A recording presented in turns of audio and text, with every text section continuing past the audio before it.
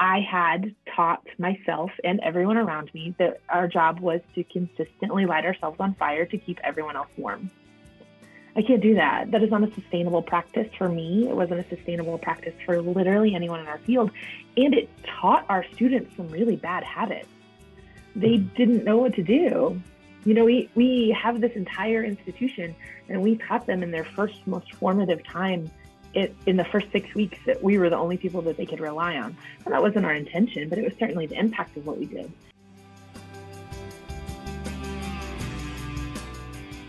Hello, and welcome to Student Affairs Now. I'm your host, Keith Edwards. Today we're talking about reimagining the work of residence life. Specifically, how can we merge the proactive or learning-focused work with reactive or crisis and student issue response work in ways that these aspects are integrated and aligned and not in competition with each other for our time, energy, and effort? And how do we do so in ways that are viable and sustainable for the staff and serve students? Student Affairs Now is the premier podcast and online learning community for thousands of us who work in, alongside, or adjacent to the field of higher education and student affairs. We release new episodes every week on Wednesdays. Find details about this episode or browse our archives at studentaffairsnow.com. This episode is sponsored by Leadershape. Go to leadershape.org to learn how they can work with you to create a just, caring, and thriving world. And this episode is brought to you by Stylus. Visit styluspub.com and use promo code SANOW for 30% off and free shipping. Today, we're sharing the first of 3 conversations in a series I hosted for the University of Massachusetts Amherst Residential Life Team. The series focused on reimagining residence life work, crisis response and on-call, and social justice from a proactive perspective. I invited some of the most innovative thinkers and practitioners I know to share their thoughts, ideas, and approaches to generate possibilities for all of us to consider. Each conversation we share with you in this series was followed by a question and answer session specific to the UMass residential life context. Thanks to UMass Amherst Residential Life for making these conversations possible and allowing us to share them with you more broadly here. I want to invite our guests in. We have 3 folks who I really respect and admire and who are leaders I continuously learn from and gain insight and admire their approach to leading. And so we're going to have them introduce themselves, and we've got some questions and some prompts for them, and then we'll kind of flow from there. So Dana, I think you're going to kick us off. Sure. I'm sorry. I have a little tickle in my throat. But I am Dana Olivo.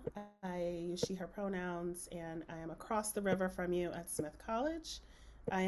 This is my 8th academic year at Smith, and I've been working in residence life for about, 15 years is just what I've been saying probably for the last couple of years. And I'm currently the Assistant Director for Residential Education, and so I work with our intentional living communities as well as our curriculum. And another one of our prompts were, our curriculum we launched about 3 years ago at the beginning of pandemic, and I truly believe that it kind of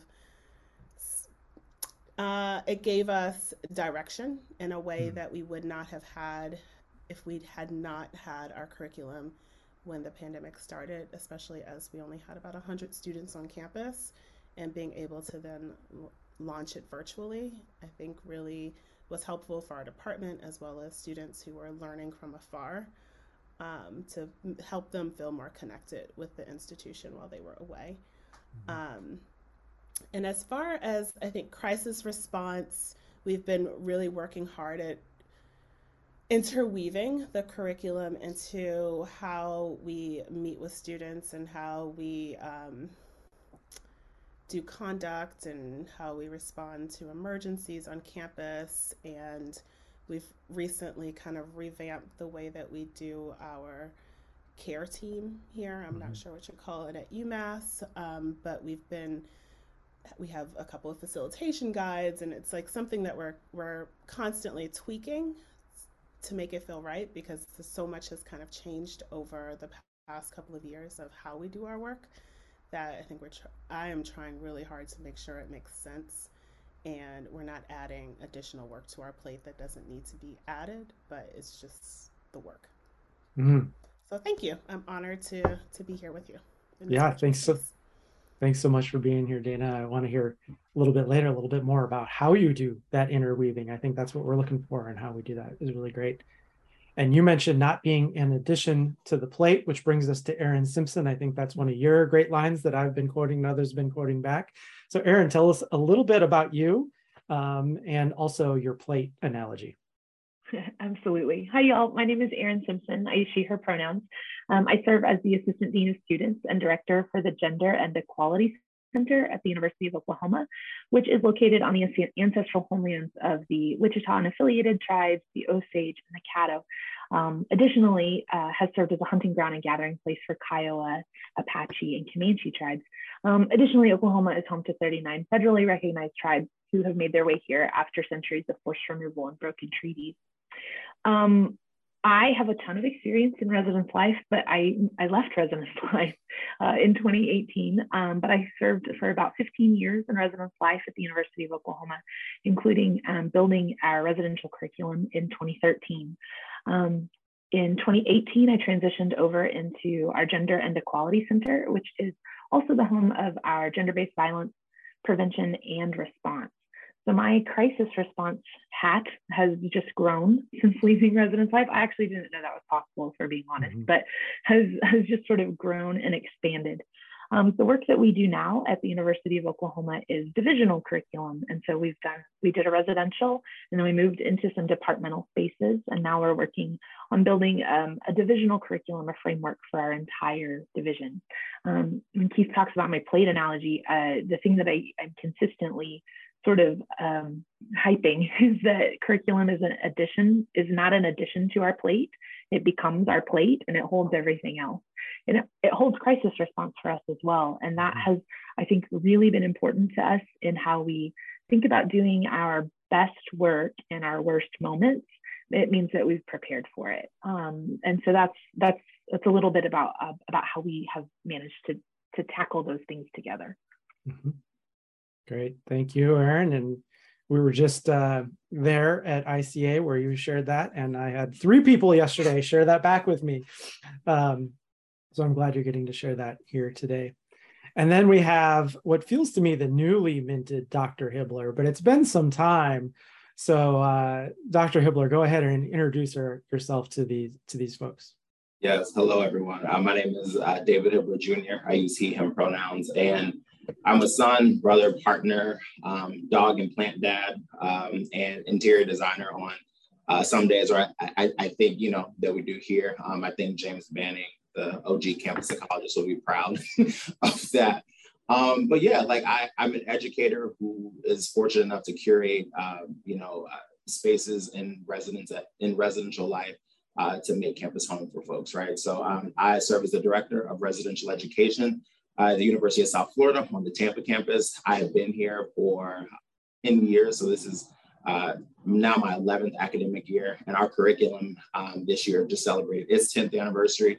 I was initially brought here to USF as a part of the creation, of our curriculum, right? Like the chicken or the egg. Do we have the right people, or do we build the curriculum? They decided to get the right folks on the bus. Really re-envisioning job descriptions, roles, alignment with our housing and assignments folks and versus our res ed folks, and just really created the appropriate alignment to really launch what we did here. But so I've been able to grow in a variety of different roles here, from RLC Senior Assistant Director, then the inaugural Associate Director, and now to be leading the unit that I was brought here as a part of a cohort to help create has just been phenomenal. And I think now, as we're in this current moment of really seeing how our field is going to evolve, now that I've literally been in every single position in this department and knowing what are some of our biggest issues now, really trying to help co-create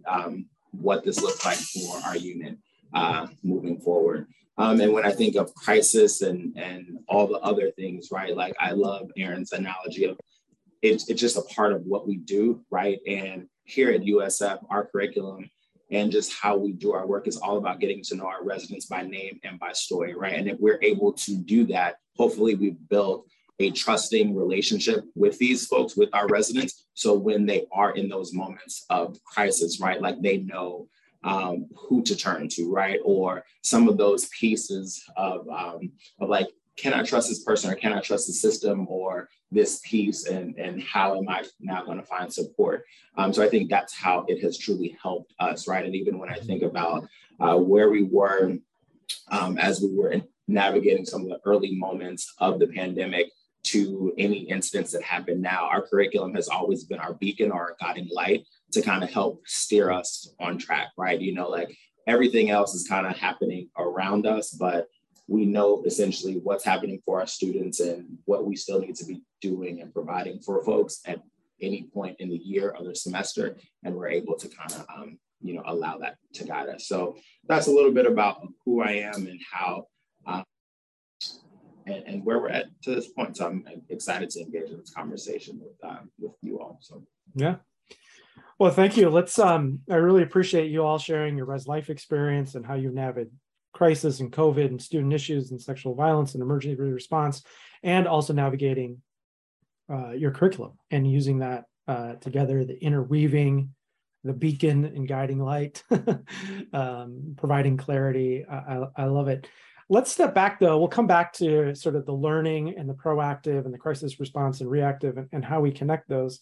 Let's just step back and think broadly about residence life work. As you know, so much has changed in recent years about higher education, the world beyond higher education, our students and student affairs. I think we often assign a lot of that to COVID, but it's not just COVID. It's democracy, it's racial inequities, harm and murder and violence. It is all the things happening in our world. And then, then there's my life and your life and the things happening there.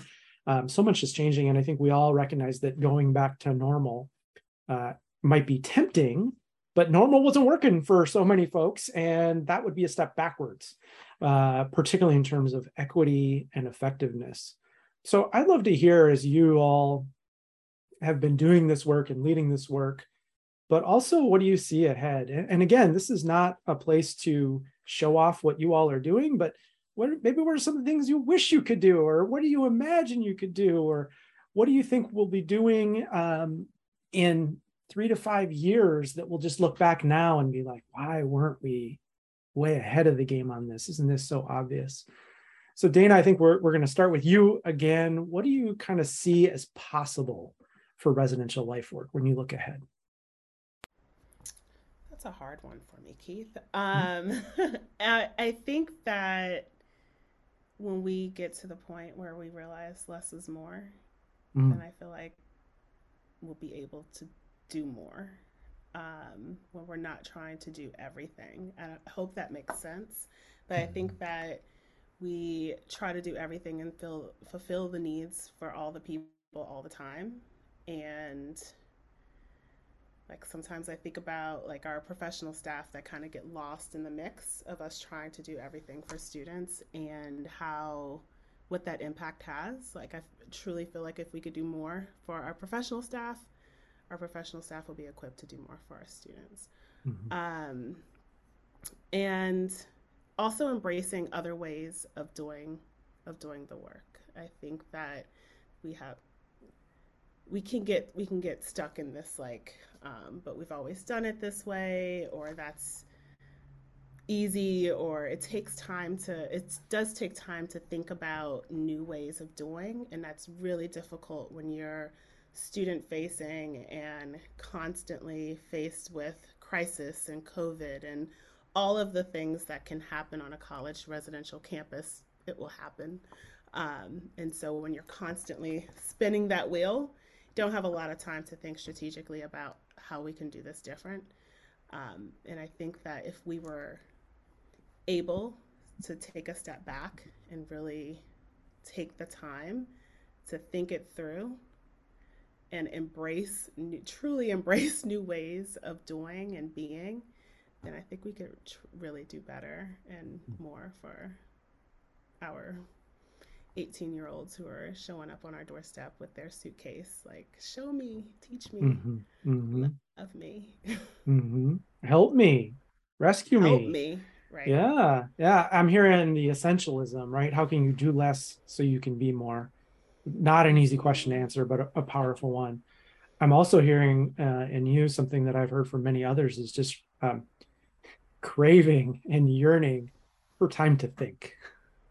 Like if I could Yes. just get 30 minutes to think, I could clean up a lot of mess, but I don't feel like I have that. So I'm just Mm-hmm. in the mess, sort of moving forward there. Yeah, we're always in the reactive space, and I don't think we have a lot of time to be proactive. Right. And how do we recognize that reality? And then also, where's our agency to shift that and adjust that Mm-hmm. and not just have that be something that's happening to us, but also, we talked previously about critical hope, which is this, really critically understanding what is going on, not being pretending or being Pollyanna um, or ignoring the realities that we face, but also how do we see possibilities, which is really our focus, and then also what responsibilities do I have in navigating that sort of critical hope, being an antidote to toxic positivity, I think being really important. Oof. Toxic Erin, positivity always gets yeah, me. yeah, good, good, good. I think it's easy to fall into. It's easy to be tempted by. It's also easy to sort of. It's also easy to hear when we've heard that a lot. It's also Erin, easy to harm with. yeah, say more about that, and also talk about. You said something at ICA during your institute showcase about keeping students warm. Could you say something about that? Yeah, yeah. I think toxic positivity is really, really harmful, right? It just is this weird, like, Stepford response to actual real pain and trauma. And then when we're like, it's going to be okay. Do you want to go to this ice cream bar? That is not, it doesn't really fix it for any of us, right? And so I think the idea of critical hope is so much more helpful for us. Yeah, I think residence life has got to really resist this idea that we are a one-stop shop. I did not resist that very well. Let me be really clear. That's not how I was trained up in our profession. I was trained up to understand that we are where they live, and so we wrap these services around them. And it is our job, right, to do all of these things all of the time. For everyone. For literally everyone. and then you stop and think about, we have a career center on campus, we have a gender center on campus, we have a campus activities office, we have all of these other places, and my colleagues in those spaces and places are experts in their field. They know way more about resume building than I do. Why am I doing this? Mm-hmm. And I don't know that it really hit home for me until I left residence life and I entered a space that was far less funded and far less resourced. And there was simply no way that I could create these wraparound services without my colleagues. And it occurred to me that I had just sort of allowed this thing that I really thought I had been pushing against. I hadn't maybe been doing that great of a job. I had taught myself and everyone around me that our job was to consistently light ourselves on fire to keep everyone else warm. I can't do that. That is not a sustainable practice for me. It wasn't a sustainable practice for literally anyone in our field. And it taught our students some really bad habits. They didn't know what to do. We have this entire institution, and we taught them in their first most formative time in the first 6 weeks that we were the only people that they could rely on. And that wasn't our intention, but it was certainly the impact of what we did. And I think that is something that I see happen a lot across institutions, is that residence life sometimes has some more capacity. I know that doesn't feel real on like any given Tuesday, but residence life sometimes has more capacity or sees a need. And so because the need is literally right in front of us all the time. And so we just move to fill it. And if we were a little bit more thoughtful about it, then we could anticipate the need, because we see the need every year.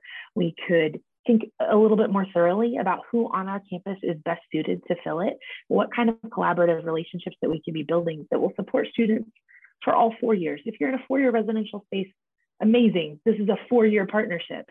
I work at a big state school with a 1-year live on requirement, and we literally don't have room for you after that. So what are we teaching them to do? They're sophomore, junior, senior, maybe that victory lap 5th year, right? What are we teaching them to do if the only place that they know to go is inside of residence life? Mm-hmm. And so I think that has been a really transformative thing for me to understand. It's something that I think our teams are consistently working against. It's also not good for us as colleagues, right? Like knocking down these like walls and silos that are artificial and that we built, I think has been really important for developing a holistic understanding of what resources our students have access to, where our gaps are as an institution, and what moves we need to make to fill those, rather than what are our gaps in housing, which doesn't really have very many, if we're being honest. Mm-hmm. Great. Thank you, Erin. David, what do you see as possibilities for residence life work going forward? All the things. I think first we need to possibly embrace some of the ideas that previously haven't sit well with us, right? I think for so long there was just this notion of like corporate this, corporate that. We need to like resist everything that is kind of in those spaces. And I think there are some elements that I'm trying to adapt now, or that we're going to need to, right? We've already started to figure out what does hybrid or remote work look like for our teams, right? Right now, I'm really trying to figure out what does shift work look like for my team, right? We just now got back to a place as of October 1st of being fully staffed in our hall director position, right? And we haven't been there since the fall of 2019, right? So from before the pandemic, right? So we've been doing more with less. We've essentialized so much where we were just doing what we needed to do, right? Because we couldn't like spread out the work any further, right? But I think now as I'm trying to like vision forward for what is the next recruitment cycle look like, or for where we were, we really had to embrace this concept of like shift work or area management, right? Where maybe and I think some staff are a little frustrated with this at first, but we had to like depersonalize the RLC or the hall director role a little bit, because there was just so much oversight or responsibility that we thought like, I have to be all things for all these people, right? And I think we've created some of these things, right?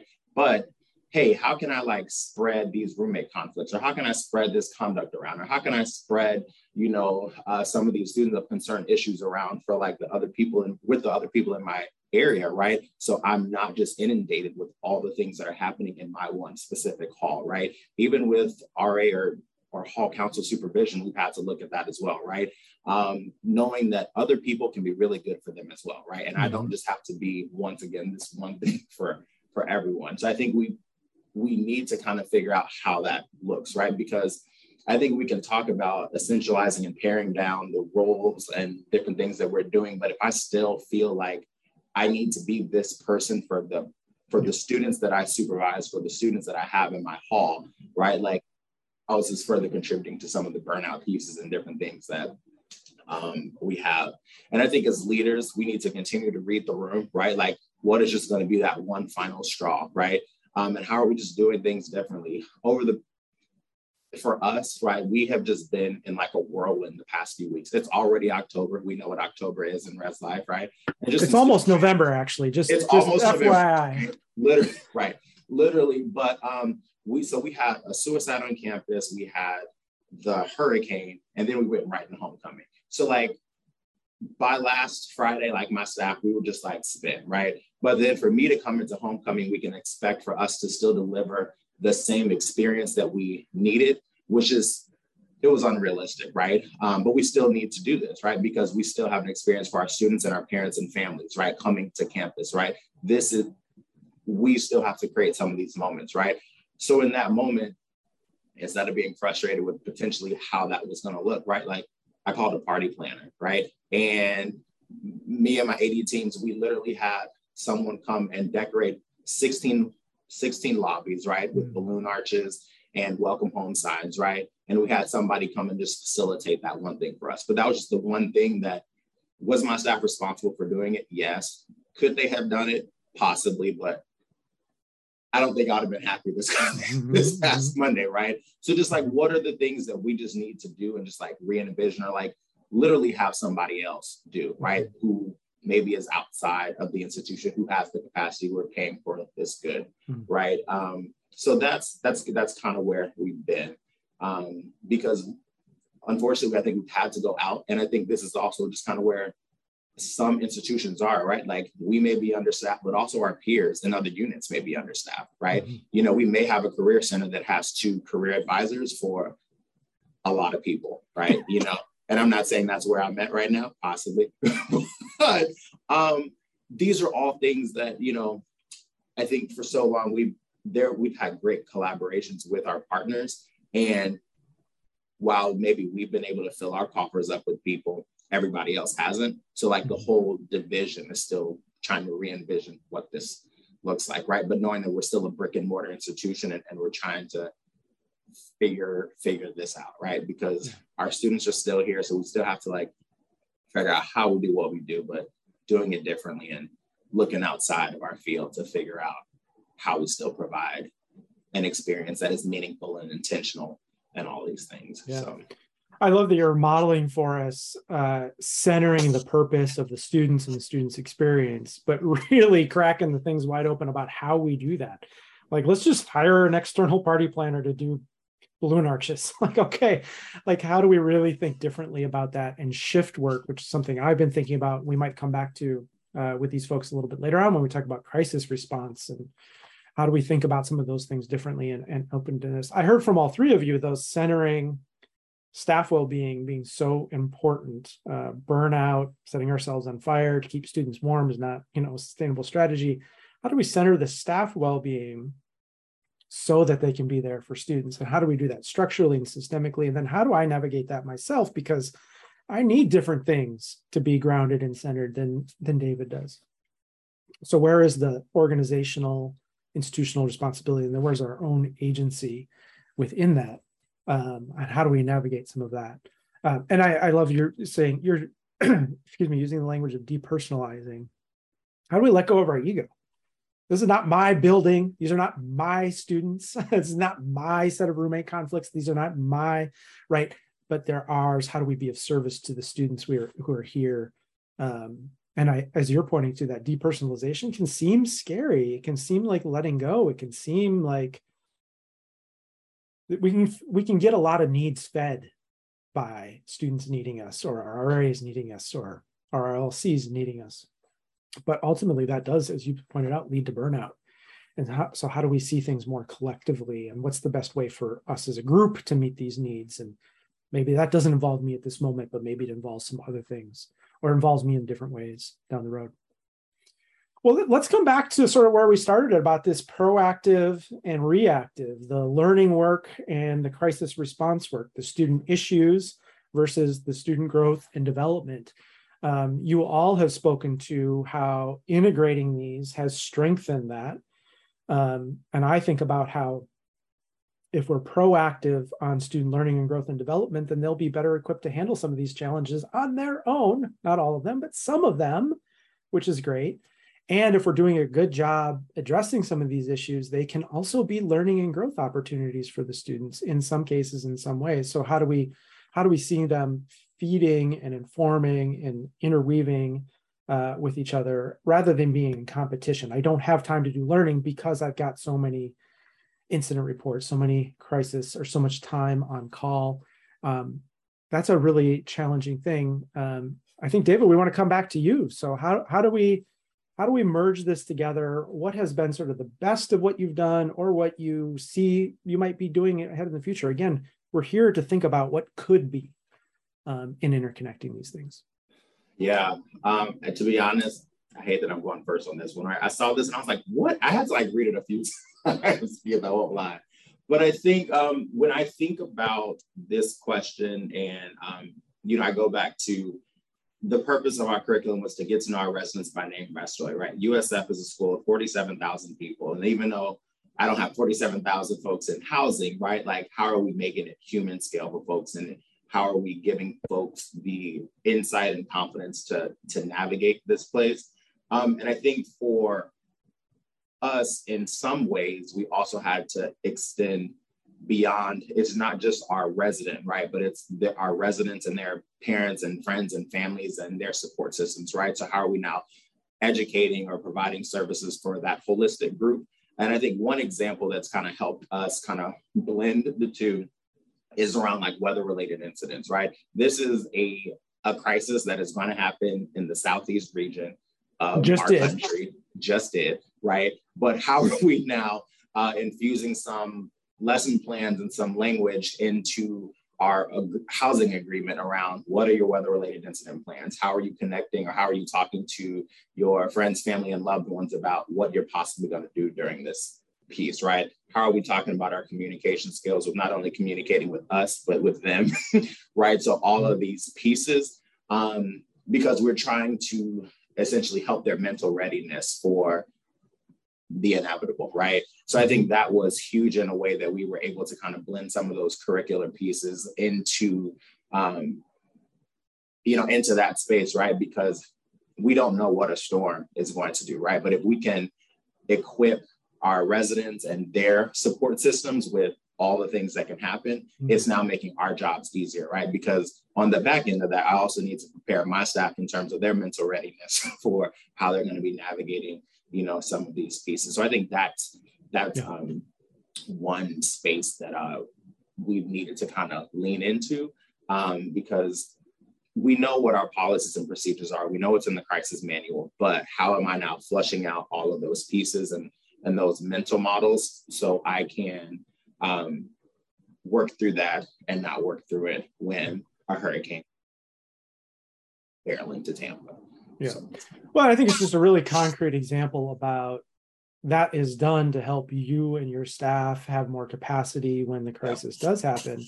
And those are life skills, right? Whether it's a hurricane or tornado or cancer diagnosis, sort of knowing that things aren't going to go well and being prepared and having some ideas and some thoughts about that. That is the learning we want students to have when they leave University of South Florida, to be able to look back and say, oh, I have this capacity because I learned that there. So it's a great merging. And you're reminding me, I think one of the things that higher ed and student affairs in particular has really done terribly is we wait for students to be underwater before we try and rescue them. We wait until they're on academic probation before we connect them with a tutor, before we talk about that advising or intrusive advising. We wait for students to have their mental health breakdown before we talk to them, connect them with a counseling center or medication or things like that. And how could we get ahead for all students on things that we know helps people be successful? Sleep, exercise, study skills, connection and relationship, well-being, finding your strengths, not having your path be everyone else's. But what are the things, how do we teach students how to be successful, proactive, rather than waiting for them to be failing and struggling and on the cusp of dropping out, being kicked out, suicide, other issues, addiction, substance abuse, alcohol transports? We will never eliminate that responsive, but how can we maybe address some of that a little bit beforehand? Erin, what would you add to this about integrating the proactive and reactive? Yeah, so we have a saying on our campus, you cannot do your best thinking in your worst moment. We can't. We cannot do our best thinking in our worst moment. And unfortunately, our worst moments is usually when our students need our best thinking, right? And so we have spent a significant amount of time creating proactive lesson plans that don't feel like our crisis manual. I mean, we have a crisis manual that certainly risk management has weighed in on. We know exactly what to do in times of a tornado, right? We know what to do. A tornado is coming. We know how to handle that. But I'm also thinking about racist incidents that make international news. It's not like the University of Oklahoma doesn't have any level of experience with that, or a death in the residence halls, or climate crises that impact not just our campus, but our students come from all over the world. Like, right, how are we doing thinking around those things before they happen? Because it's really naive of us to think that it won't. It's really naive of us to think that we're not going to have someone say something deeply harmful, racist, and offensive in a community setting. we know that's going to happen. What's our plan? And that I don't need us to think about what our plan is when it's actually happening, and we're all just sort of casting around looking for the like adultier adult in the room to figure it out. That's us. And so we have spent a lot of time thinking about what that looks like, what those facilitation guides look like, who can take those up, right? Because the other piece that I think was really important is that it kind of harkens back, I think, to things that David said earlier about like shift work and depersonalizing.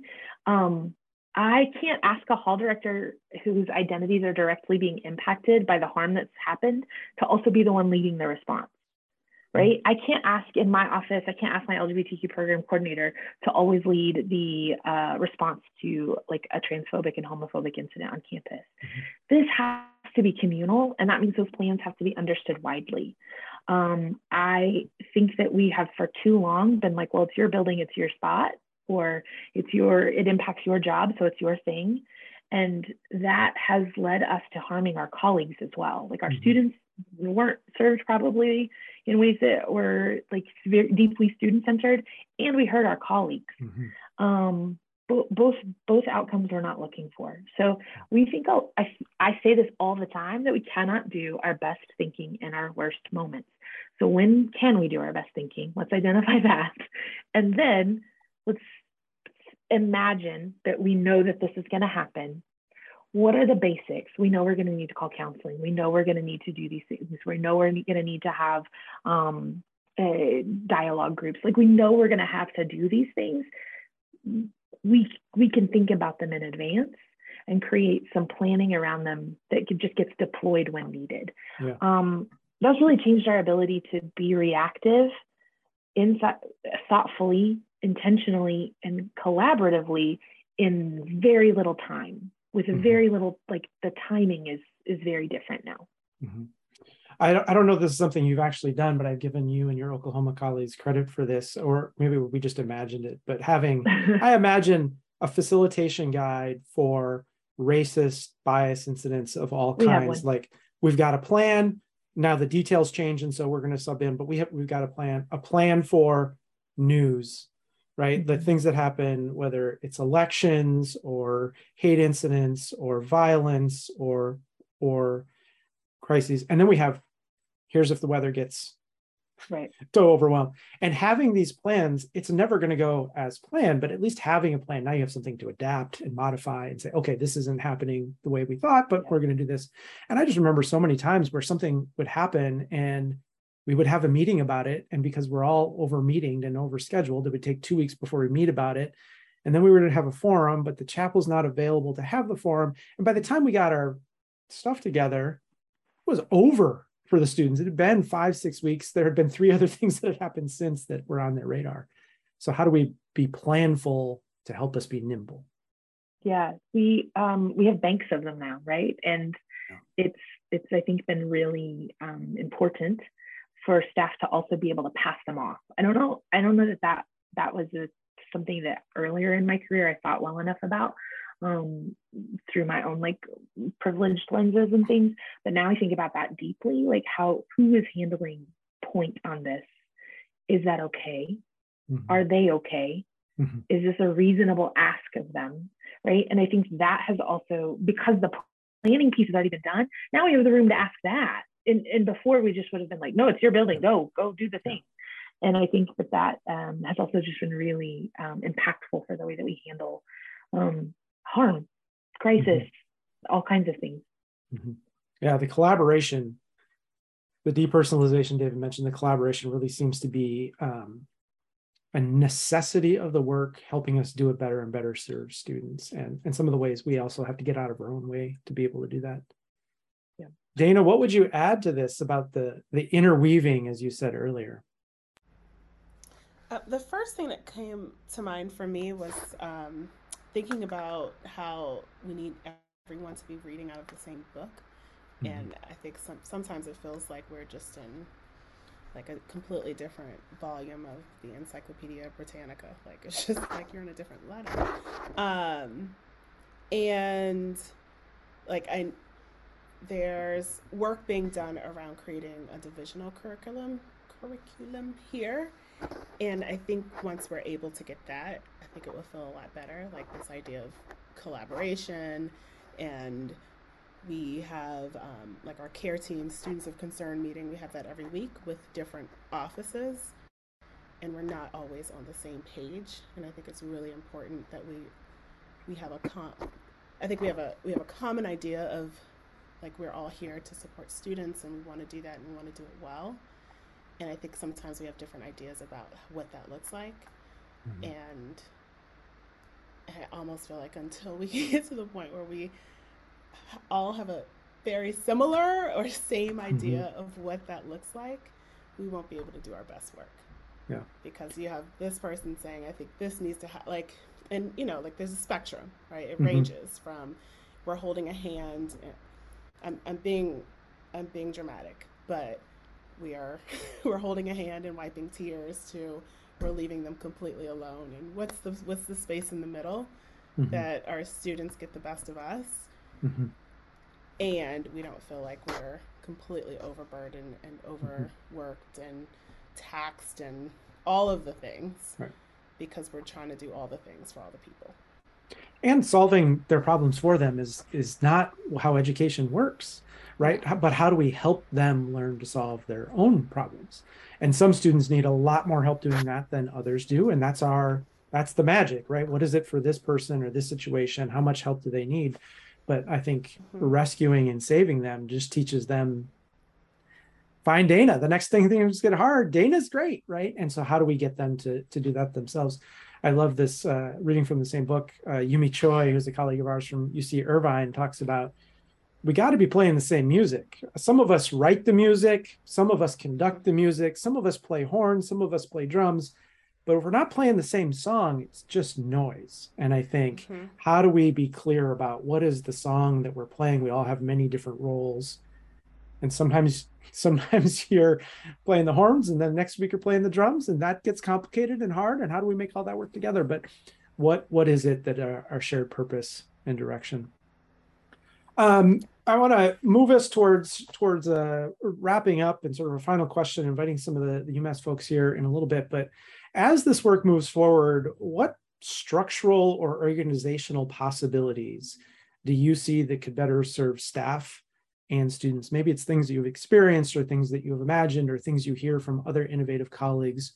What are some of these? I'm thinking about org charts. I'm thinking about structures. I'm thinking about policies. Erin, what are you seeing that might be possible to help advance things? Yeah, so one of the things that I think about is that I think we're pretty held hostage by tradition in our field mm-hmm. about this is what it is. Like, this is just what this is.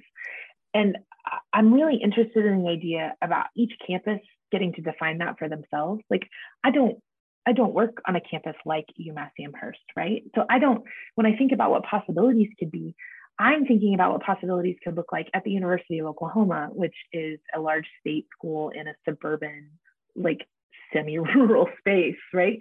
There's not the same thing. Mm-hmm. And so I'm really interested. We spend so much time talking about our curriculums being contextualized to our own institutions.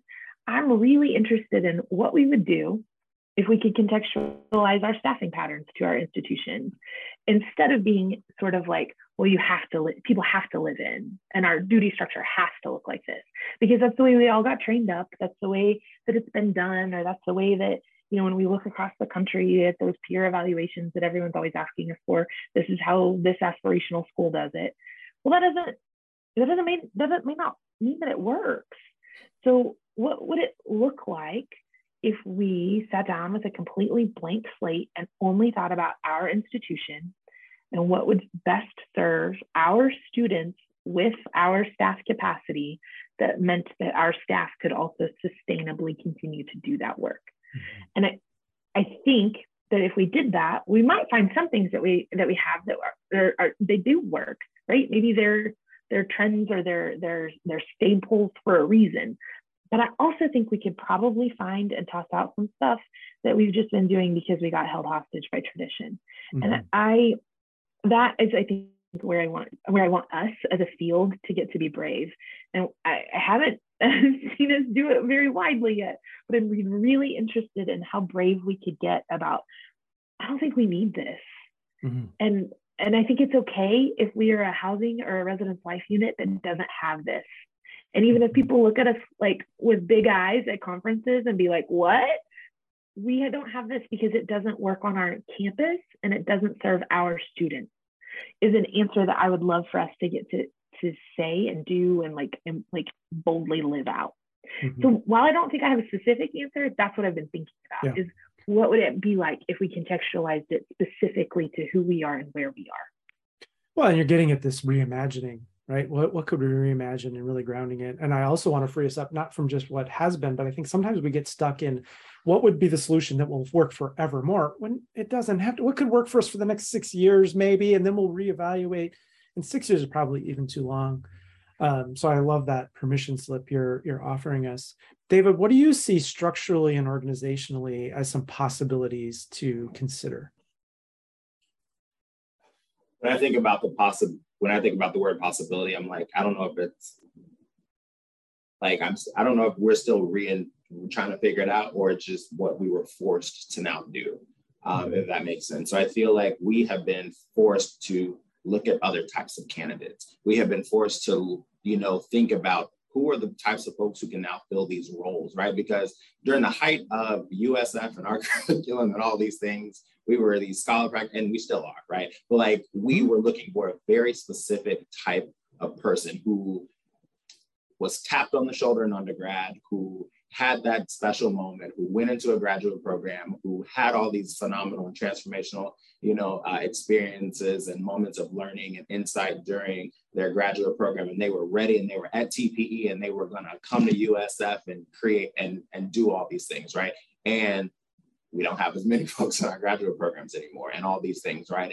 And folks are looking at other opportunities, right? So we literally had to rethink our recruitment processes and the areas that we're kind of recruiting in and all those things. So I think that's a possibility, that if folks aren't doing that, how are you now doing it? How are we looking at it? Or how are we in Indeed? Or how are we now looking towards our local teachers unions and folks who are really in the space and looking for new opportunities, right? Right now, like, I've now interviewed and have hired folks who have transitioned from the K-12 space, or looking to kind of leave those spaces. And so we're literally in the process of re-envisioning how they're now kind of merging over, right? Or kind of using those transferable skills spaces, right? So even as our field and NASPA and all these organizations are thinking about what does the student affairs certification look like for all these things, right? Like, and I don't know where I'd be like, we've now needed to provide some of our staff with some of the MOOCs and other opportunities to give them a crash course in student development theory, or some of these pieces, just to have the contextual knowledge of what is higher ed, right? So that has now had to be in some of our onboarding processes. So that's somewhere where we've had to kind of re-envision. And I think the other piece is just as we continue to see more heightened levels of mental health and alcohol consumption, at least in some of our halls, and I know that is a national thing. Recently, in our bid team, I think the specific language was the intensity of the concerns that we're now facing we haven't seen, right? So what our RAs, our students are dealing with in the halls, and our staff are having to engage with, we're trying to figure out how do we support them differently, or how do we now look for other types of, positions to be on call very similar to Erin and to what she mentioned. So that's where we're at. And I think now we're just in a place of not just like trying to re-envision it, but we're literally being forced, right? Because I can't now have another RAC experience their fifth, Baker Act of mental health transport, this week. If I'm now seeing this, how am I like pulling them off and having somebody, else step in, but also not wanting them to possibly engage in the level of trauma that we're now seeing. So that's where I'm at, and it's all over the place, but we're going to have to figure something out, because I don't want us to be in a place of where we no longer have people to do the work, right? And I don't think we're there, and I don't think we're going to be there, but folks have to really think about the level of impact that it's really having on our folks. Well, and it's going to take leadership like yours to make sure that that isn't the reality as we go forward. Yeah. So I'm glad you're thinking about that. Dana, what would you add here about some organizational structure or possibilities? Oh, you're muted. Ooh, my pinky. Yep. I'm thinking more on resources and what resources are available and what's being provided. Both time, money, not both, but time, money, structural resources, as I think that the work has, for me, personally, I'm gonna speak for I statements.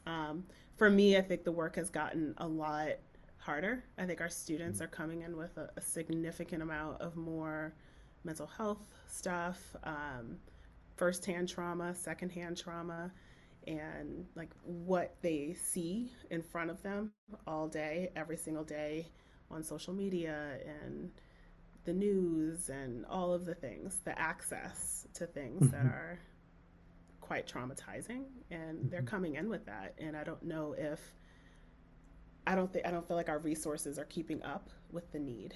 And at some point we're gonna have to do that. Otherwise this isn't a sustainable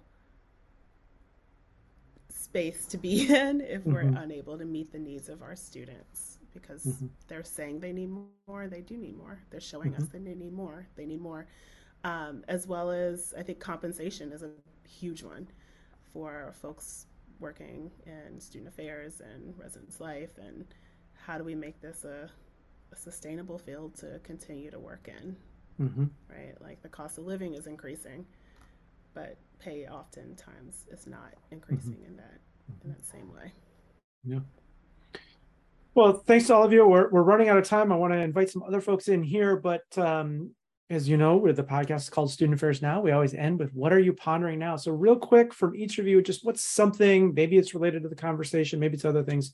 What is really with you now? What are you thinking, troubling, or pondering now? Go ahead, Dana. That's so soon. So since I just talked about sustainability, that's still on my mind. It's gonna stay with me. I'll probably sleep about it. I'll probably dream about it when I'm sleeping this evening. Like, wonderful. It has to be sustainable. That's right. That's right. David, what are you troubling now? So I'm going to pick up the baton from Dana because you just mentioned sleep. But folks aren't sleeping. Folks aren't resting. And I really feel like there needs to be some like a shock to the system to really create spaces that promote that, right? A few years ago, I joked with some of my facilities folks. I was like, how can we just dim the lights like we were on a plane in the evening, or like, how can we slow the Wi-Fi down, I don't know, at 2 a.m., just so folks just so they catch the hint and they go to sleep, or they just rest and they just recover, right? And they, and they're not causing issues for us to respond to, right? But so we're promoting that, this nature of rest and recovery. So that's what I'm pondering. I love it. I remember I'm great at sleeping on planes, and I learned that it's because they dim the lights and they lower the level of oxygen, which makes people lethargic and sleep. And mostly that's just so people don't get rowdy. It's a way of sort of crowd control. It's not far from what you're kind of suggesting. Let's do it. Yeah. And Erin Simpson, you want to take us in a different direction, or you just want to triple stay up, double stand? I like Dana, I'm thinking a lot about sustainability. Margaret Sally's work, she's on a podcast about creating sustainable careers in student affairs and ideal worker norms, is really on my mind a lot right now. I've been spending a lot of time thinking about how we resist this sort of like way that we got taught, right? Just how do we resist this? And so I've been pondering that a lot lately. Awesome.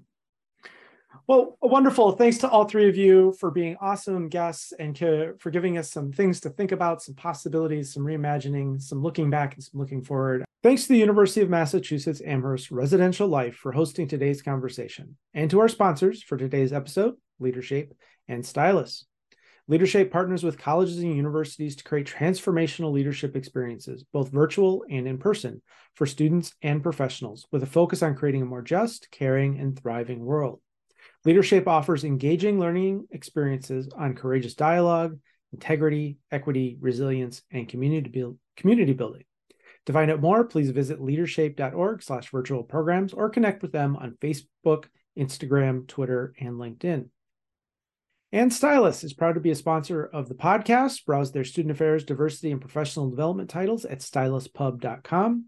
Use promo code SANOW for 30% off all books plus free shipping. You can also find Stylus on Facebook, YouTube, Instagram, LinkedIn, and Twitter at StylusPub. Huge shout out to our producer, Nat Ambrosi, who does all of the behind the scenes work to make us look and sound good. If you're listening today and not already receiving our weekly newsletter, please visit our website at studentaffairsnow.com. Scroll to the bottom of the homepage to add your email to our MailChimp list. While you're there, check out the archives. I'm Keith Edwards. Thanks again to the fabulous guest today and to everyone who's watching and listening. Make it a great week.